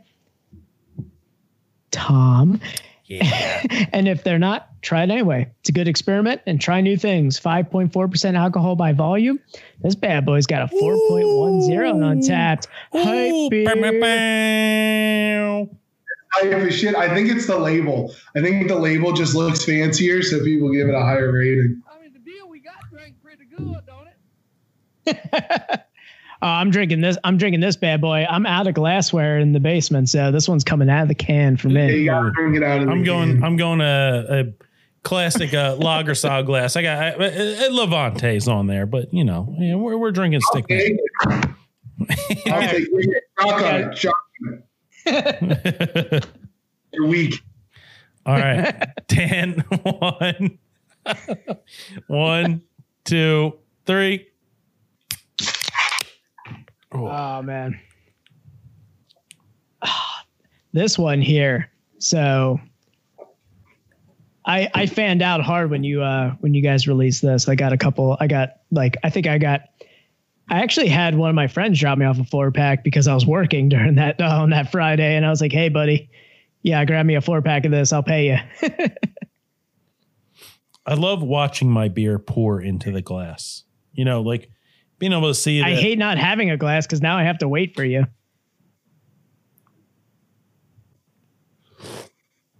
Yeah, that was oddly sexual right there. I'm going. That was so bad. I went real marketing with the just a little bit of an over pour, so the foam, the head just careened over the side, just enough. Daniel, I wish I took a screech out of that. Sláinte. Ethan, cheers. Cheers. Did you get yourself a pre-prohibition for this one here? Pre-prohibition? I'm living in a post-prohibition world, bro. So what do you got there? High Life? No, I'm drinking the thing. I'm drinking this one. Oh, okay. This is one of my favorites. So talk to us about the experimental series. Is this something that is, I hope, continuing for Stickman. Yeah, so we have numbers 2 through 5 planned already. So basically what we're doing here is we are just like using this series to brew whatever the goddamn fuck we can come up with. Man. Yeah. And yeah, so I think that's all that it is. I am so the first one I kicked it off with this pre-prohibition lager. Number 2 is Brendan doing like some crazy black sour, which that we're really excited about. Some adjuncts in it that are classic that I won't reveal yet because to keep some suspense, but it's a really cool idea, really smart idea for beer. Number 3, which will probably come out before number 2, is Brendan kind of doing an experimental double IPA. Well, because number 2's got to age on oak. Yeah. Okay. Oh. Yeah. And so number 3 will probably come out first, and that is Brendan doing an experimental double IPA where we kind of like go back to basics on the brewing process of the IPA, which I'm really excited to see him do. Number 4. I'm waiting. I'm waiting to hear the Will experimental. Oh yeah, Will's is number 5. So number 4 is me reimagining the steam beer. Remember, Will's still in training. You know, he just did his first like totally unsupervised solo brew the other day. So he's not totally there with the recipes yet, but he's learning. So number 4 is me reimagining the steam beer, and number 5, Will is going to do a smoked brown ale with pretzels in it. Oh. So you're reimagining like the Anchor Steam like style? Yeah, the classic California Common. Man. Anchor Steam is my all-time like desert island favorite beer. And the steam beer, the warm fermented lager, is just like really always been fascinating to me because I was trained as a brewer in like lager brewery. So like seeing the warm fermenting lager process is just so cool. So I'm going to do a really, really classic homage to the steam beer, and we're going to brew it kind of like exactly to the book. Hop ratios are going to be the same, except the hops that I choose are all going to be to highlight like the new sort of like this renaissance of hop growing that's happening in Germany right now with all these new varieties. So I'm really, really excited for that. Yeah, nice. So with the IPA that's coming out, I saw that Brendan has been drinking a lot of Sierra Nevada Celebration. Oh, we all have. We've been crushing the Celebration. I was gonna say, is there some I guess nods to that style that are going to be coming out of this double IPA? I don't totally know what he has planned. The thing is, Brendan is a super talented and accomplished brewer by himself. And as we kind of have plans to expand the business further and do some other stuff with brewing, and as I'm kind of getting into another side business of my own as well, Brendan is like taking more and more control over the Royersford location. So honestly, I don't even know. Cool. Like, I'm just as excited to see it as you guys are because I don't even totally know what he's planning. Yeah, because like I knew there was going to be some sort of take on like IPA because obviously with the experimental series, you have to do some sort of experimental IPA to kind of deviate from that, you know, I guess the haze culture and everything. So I was like, I saw him posting about the Celebration IPA and I'm like, I hope that he's like, he's doing this as like, I guess like background research. Yeah. Those are honestly like in the brewery on Saturdays, on Fridays and Saturdays, we've kind of started having some shifties in the middle of the day. Nice. And especially when Brendan is making his pizzas on some Saturdays, I'll be there with him and we'll have some beers. Will really likes West Coast IPAs. I do. Brendan does. So every once in a while, somebody will run over to the beer distributor next door and get a 12 pack of something like Pilsner Urquell or Sierra Nevada Celebration or Lagunitas, little something. It was Will's turn to buy a 12 pack, and he went over there and bought Lagunitas the other day, and that was great too. Yeah. So it's that kind of thing. Yeah, I think I was right to be very excited when when I saw that you guys were going to do the experimental series. Did you get the pictures? Yeah, Tom? yeah, I did. So I like pictures. I'd be more excited when we're able to all sit in the brewery again. And if you're able to do stuff on like a smaller batch, because some of my favorite stuff is when you get experimental styles, and pre-COVID, you get experimental styles at say like Locust Lane, where they're doing small batch experimental stuff and putting it on tap only. And I like that stuff because it gives the brewers exclusivity of it. It's pretty cool. It's that the best. So we were just talking about them. Last time I was in San Francisco, I've never been more impressed with the brewery's like pilot batch draft only offerings than the Anchor Steam Tap Room. It was like one of the coolest brewery experiences of my life. And you know me, I'm a jaded asshole who like hates the beer industry.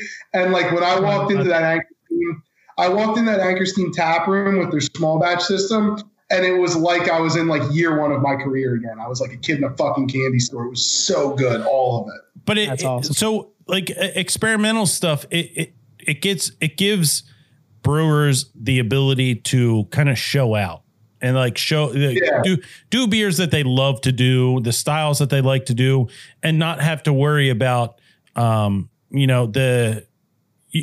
to sell X amount of cases. You do a small batch, put it on tap, drink it, and it's going to sell. Yeah, absolutely. And I think that is some confidence I got from the experimental series is like, sometimes I kind of bristle about the fact that marketing is so important to selling beer when really it should just be about what's in the can. But at the same time, what I really found out was exciting was that, this pre-Prohibition lager is the highest rated lager that we've ever made. And it's also the fastest selling lager that we've ever made. And I straight up think it was just because we told people this is an experiment. Yeah. Try it. It's cool because we're screwing around with it. Yeah. And it gives us some kind of exclusivity. Yeah. And it was really exciting it's really been exciting to see people respond well to it. So I'm excited. Every beer that I brew personally in this series is going to be some kind of a lager. So I'm really excited to have that outlet too. Yeah, this was a really big favorite of mine. Right before kind of like falling in love with Swill, I was kind of like getting a lot of these, and I'm like, so with the American lager, and so what changed with the American lager from pre-Prohibition to like post-Prohibition? Like, well, I'm glad you asked, Dan, because the answer is capitalism. So before you go ahead and answer, Ethan, I want to preface this with this is Dan's wheelhouse. Dan's a history major with like a real boner for the Prohibition era of history. Like the even before he got into craft beer, it was all about, the Prohibition era with the beer runners and the mafia kind of stuff. Yeah. Talking to people about Prohibition. My family was the South Philly Jewish Mafia during Prohibition. They were the bootleggers in South Philadelphia. I swear to God, that's true. My mom's side of the family. Yeah, that's pretty fucking cool, isn't it? So the thing is, man, the beer license, the licenses to open small breweries. We think of like Prohibition ended and then things were back to normal with alcohol, but that really wasn't the case. Like there were a lot of post-Prohibition alcohol laws that were still super restrictive. And it wasn't until the late 70s when Sierra Nevada and Pete's and Pyramid opened that like these small brewery licenses started becoming a thing. So post-Prohibition, in order to brew beer, you basically had to have enough money to have a full-scale factory, right? Craft brewing was just not an option. It just wasn't financially feasible. So adjunct lager, what we think of now as the American lager, kind of like went from the Prohibition style lager where you use a little bit of corn for character and you use a heavy amount of hops and you get your long finish through like an extended boil. and it just became more and more industrialized. And what came out the other end was this 50% adjunct rice or corn, super light body beer that's brewed as quickly as possible to just get through the process, because there was no like high quality producers to compete with. So all these kind of industrial guys just did whatever they could to cut the margins. I feel like what you did with the pre-prohibition lager here, when we looked through the BJCP style guidelines, I feel like the pre-prohibition really hits all of the marks more adequately than like, say, like you're saying, like post-prohibition, where they're factory manufactured because they have to, because you can't have that craft beer license. You can't do small scale production. You have to do large scale. And I feel like there's some art and there's some flavor that's lost in that translation. This really goes back to our first episode with Ethan. This is just a nice, crispy lager. It's super clean. And the of the Americans, the BJCP style guidelines of an American lager, the last line is a clean lager fermentation character. And that's what you get from this. It's a clean tasting beer. And there's a lot of body to it too. Like, it's not only just clean, but like you said, it's just a fuller lager. Well, so like lagers that are really good should be fun to drink because of this like textural contrast, right? Like you get this full body and then it fades to like this really kind of like crisp, refreshing finish, as opposed to when you get a full body on like a stout where it kind of like sticks with you, and like refreshing is not the word you would use to describe that, you know? Right. So there's an end to the journey with each sip. Yeah. It's just fun. I mean, I don't think I can preach this enough to people. If Stickman puts out a lager, fucking drink it, because Ethan's background is lagers. I mean, that's what you came up with, and you're going to do it, and you're going to do it right. Yeah, and I'm really proud of the lagers that we make. You know, a lot of the stuff, like Brendan really helps guide me on the hoppy beers a lot. I don't make it a secret that they're not the beers that get me going personally. But the beers that are malt driven, really? But the malt driven beers and the beer, especially the lagers, like I really have a lot of fun with. So I get really excited when people are willing to kind of try them at face value, because we're really, really proud of them. Yeah, as a hop like aficionado, I love my IPAs. This lager here it knocked my socks off, like getting it. To be honest, like I was excited when one of our past guests, Mr. Hop Thief himself, started kind of talking about the experimental series. And he said, oh yeah, they're putting out this pre-prohibition lager. And I said, hey, if you're going up to Stickman, I'll give you money. Get me a 4-pack. I might be working that day, so if you want to drop it off, that'd be awesome. And he did, and this was great. Like I said, this beer for me, I drank it with the guy. Tom, you'll be proud of me. I did drink it with the guidelines. Yeah. But yeah, I was really impressed with this beer. And just knowing that this is your wheelhouse for lagers and everything. I can't tell you, also, side note, can't tell you how happy I was that you guys found some General Merriman in the back of the cooler and started putting some of the singles out in the cooler. I've been all through this quarantine. I've been, just sitting in the corner. Just every time Dan's like, oh yeah, I like this malty beer. I'm like, yes, like Emperor Palpatine. Yes. Let the malt flow through you. Like what we really got to do is get you and Dan up to Suarez and Hudson and try what I think the holy grail. That's the holy grail of lagers. Yeah. Suarez, it's on our radar. I think ever since our first episode with you, God, the best goddamn brewery in the fucking world. We drove up to Hudson. Me and Rachel drove up to Hudson to get a rotisserie chicken and a case of beer from Suarez and turned around and went back. That's like every Royal Farms journey for me. Yeah, like except Royal Farms is not 4 hours away. All right. At this point, it might as well be. Yeah. So when all three of us get the Russian vaccine, we'll hotbox an RV and we'll drive 4 hours up there and get a couple cases of Suarez. I'm in. Goddamn. Yeah, we'll pop some edibles to start, and then we'll just clam bake the shit out of that. Dan's Xterra for 4 hours. Get a good old fashioned clam bake in there. All right. Dan, final thoughts on the pre-prohibition? I've already said it. Can't say it enough. Really excited for the next couple parts of this journey you guys are doing with the experimental series.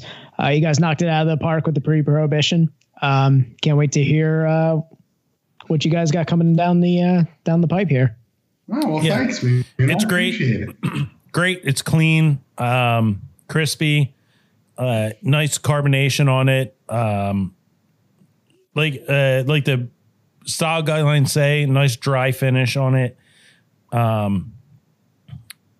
Good malt balance to it. Just knocked it out of the park, as I would come to expect from a Stickman lager. Like I said before, if Stickman puts out a lager, go drink it, dum-dums. It's going to be good. I mean, I don't know what else to say. It's Ethan's wheelhouse. If Brandon puts out a bad lager, Ethan's going to probably fire him. So, I would never fire Brendan. Even if I caught Brendan stealing, I'd have to be like thousands of dollars. If I caught Brendan stealing like $50, I'd be like, well, he probably had a good reason. Brandon, please don't listen to this podcast because it's giving you a lot of liberties here. One day we have to get him on the podcast so we can talk about IPAs and sad punk rock together. And also pizza. He loves those two things. And pizza. Yeah. All right. Well, we're at 9:45 here, so we need to get Ethan off here so he can. I gotta go to bed. Yeah, he's got to go to bed like an old man, and he's younger than both of us. Yeah, and he's gonna fold his hands across his belly and fall asleep in his recliner. That's literally exactly what's about to happen. Hoagie's gonna curl up around your feet. It's all is well. All is well there. I'm just going to be doing stuff with a screenshot of his mouth and like Sweetzel's ginger snap cookies. Yeah, it hasn't been pretty, Ethan. If you've been looking at the group chat, it's not good. It's not good. I think it's good. It's a good use of my phone. I feel like, yeah. All right. Let's do some business here. Dan, I don't know. Subscribe, rate, review. What else we've told you about this all fucking year, guys. Subscribe, rate, review. If you don't know what it is, man, the gloves really come off for Tom when like Ethan's on the podcast. No, he's all bit.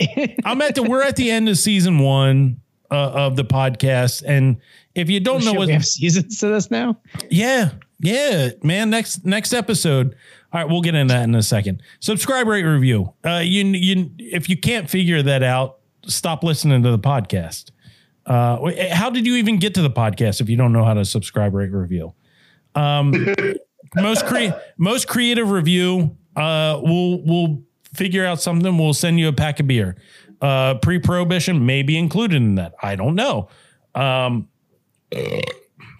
Anyway, Dan, you want to get into our plugs? Yeah, I'll do that. Hey, if you guys enjoyed what you listened to this evening, if you enjoyed all of our episodes previously, if you enjoyed our episode here with Ethan, give us a follow here. Instagram and Facebook, real easy. It's Best Friends Pod. That's Best Friends P P-O-D.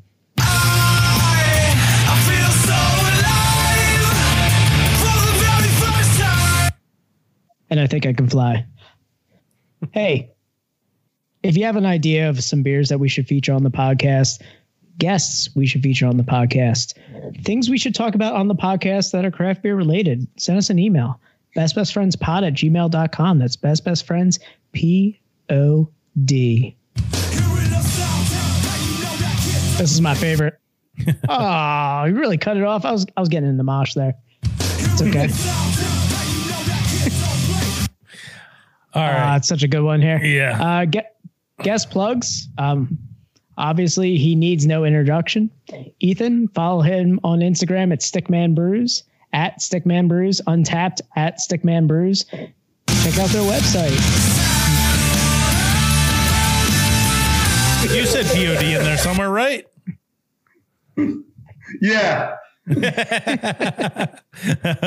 Stickman Brews. Stickmanbrews.com. Check out their website. Order some of their food. And I need to get that spicy chicken sandwich you guys have up there at Roarsford. Oh, we only have it in Chester Springs, but you should go to Chester Springs and get it. All right, so all the food is at the Chester Springs? Yeah, we're only doing the pizza at Royersford. Oh shit, yeah. Pizza Brez, is that what it is? Yeah, Pizza Brez. So goddamn good. God damn it, guys. Brez, buy pizza. All right, so go on Stickman's Instagrams and just watch their Pizza Brez stories and shit, and you're gonna have no choice but to go and get Pizza Brez. Yeah, you can't say no. No, you can't say no. It looks so damn good. It's so good. It's unbelievable. And they have a Square site, which is the best. Best way. It's so easy to take your money on Square. Oh my God. It's so easy to just put your paycheck all towards Stickman. Give it to us. I appreciate it. Give it your money need. All right. Guys, you already know. We don't even have to discuss this. Ethan's a friend of the show. We already know this. Oh, of course. Yeah, we don't have to make a discussion. There's no debate. Ethan, we love you. We love your beer so much. Thanks so much for coming on. Absolutely. I'm always happy to be here. Sorry I had to cut it early. No. We completely understand. Guys, we've said it on our Instagram story everywhere we possibly can. If you haven't tried Stickman yet, you're dumb and we hate you. But you can completely redeem yourself by going and trying a Stickman. There's so many fucking choices for everybody. Yeah, it's Stickman. Just drink it. Yeah. Just drink it. Yeah. If you any type of beer, Stickman's got it for you, and they're brewing it at a high quality. Ethan, we love you so much, man. Thank you for coming on again. Dan, you guys are cool. Dan, just want you to know one thing. I love you. Always have. See you next week, buddy. All right, guys. It's not goodbye forever. Just remember, it's just goodbye for now. I'm not the type to say I told you so. All right. And tune in next week. It's our final episode of the year. It's going to be our Christmas episode. We're going to do some fun stuff. It's going to be the end of season 1. We're going to take a week off and recharge our batteries, and we'll be back in the new year. But next week's going to be real fun. It's just going to be Dan and I, no guest. We're going to watch some videos all by ourselves. Yeah, we're going to watch some videos. We're going to do a little gift exchange. Dan, big surprise next week. Oh no. Big surprise next week. Oh shit. It's all right. This is very ominous. Big surprise next week. All right. I'm stoked. All right, everybody. Just always remember, whether you're COVID positive or not, always remember, take this to the grave with you. Jeffrey Epstein didn't kill himself. It was the Clinton family. Best Friends Podcast, episode 47. We out. See you. Peace.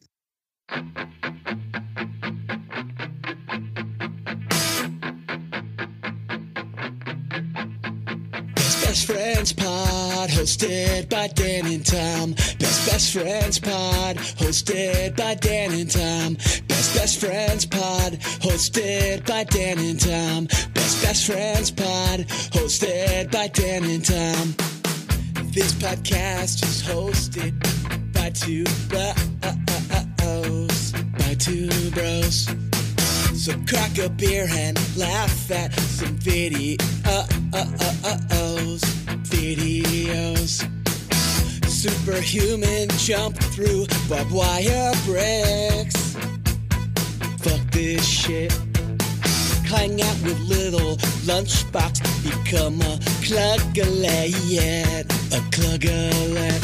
Sometimes I'm a stouty boy, sometimes lazy. And this podcast is both, so it's the one for me. Best Friends Pod, hosted by Dan and Tom. Cindy Crawford's a fan, how could you go wrong? So many pods up there, were it the ones for me? Epstein is still alive, and listens to Best Friends